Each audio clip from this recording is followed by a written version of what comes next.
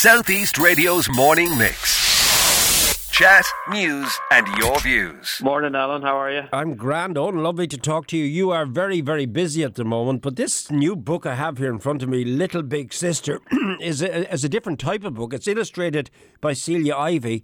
Can you give me the background to it, please?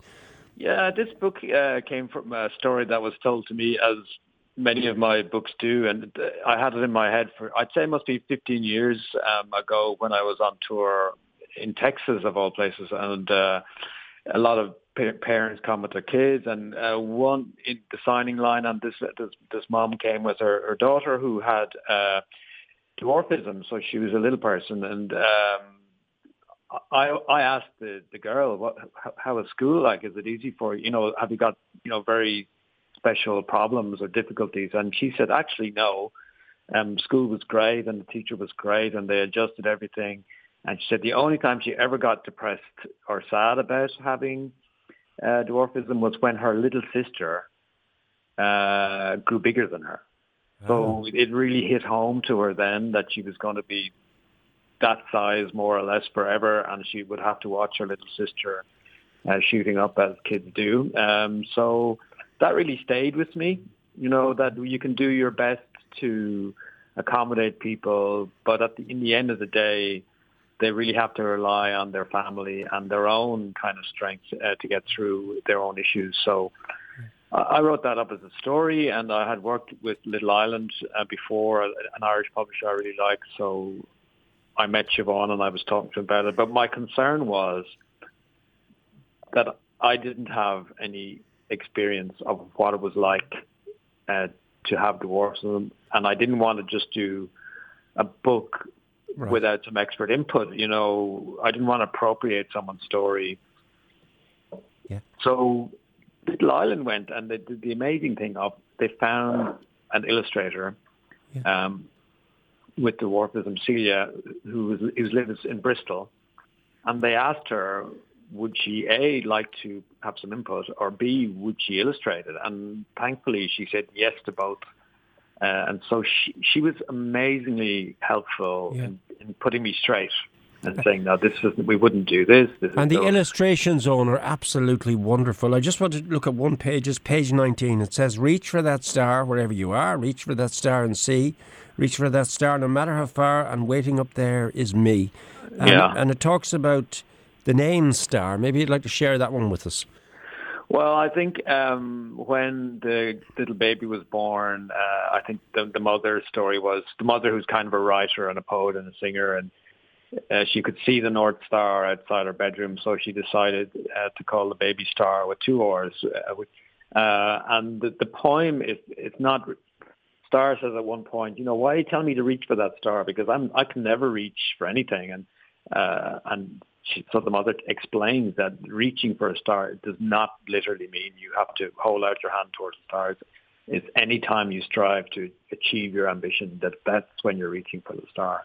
And by the end of the book, that message sinks in, and Star realizes, if I try to do what I want to do, and I do the best that I can do it, I'm reaching for the star. And so at the very end, she knows that she has, for the first time, she thinks, managed to reach the star. So it's a very sweet book. I mean, it's also quite funny, but what makes it special is Celia coming on board, because she was able to weed out any missteps I made, to mix a metaphor, which there were many. You think you're doing a sensitive job, but sometimes you can't do a good job of that without input from someone who's in that situation, and in this case it was Celia. So we're definitely more partners on it. Usually, a lot of the time, it's the artist is one half and the writer's the other half, but in this case, Celia was a full collaborator.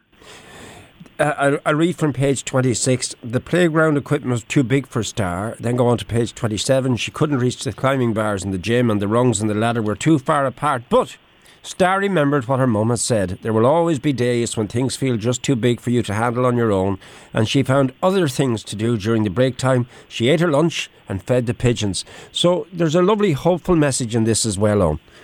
There is. I mean, we try to tread that line between hopefulness and reality. So at the end of the book, Star knows every day is not going to be a triumph, and every day there's going to be something that's just too big. But she learns just to take it one day at a time, because a lot of the story in this is that Star is dreading the sports day because there's no way out of that for her. She's going to have to compete in all of this stuff that she has no chance in. And she knows everyone's going to feel sorry for her or, talk down to her or patronize her. And she really doesn't want to get involved. And she learns to stop worrying about all these things in the future and, just take every day, one day at a time. And not ironically, but it's her own little sister who teaches her to be a better big sister, or in this case, a little big sister. A little big sister. Lovely to talk to you. How else is life treating you at the moment? What else are you up to? Well, I'm in the International Literature Festival in Dublin this weekend. If anyone's in town, on Saturday morning at 10:30, we're in Merrion Square, and I have a graphic novel out about global warming with Andrew Duncan and Giovanni Regano, and of course, Holy Mary is coming to the National Opera House in July. So hopefully, people will come to see this version of it. It was a big hit the last time it was down. Just remind us about Holy Mary. It's a while since you and I have spoken about it. Yeah.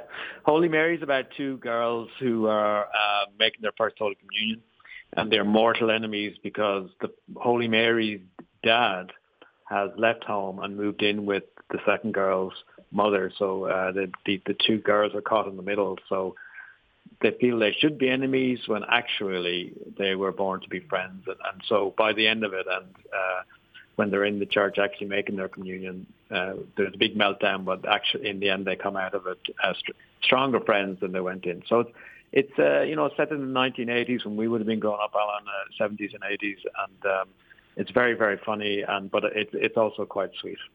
Wish you well for the future, Eoin. Just remind people again, this beautiful book, Eoin Colfer's Little Big Sister, illustrated by Celia Ivey, is available where and when?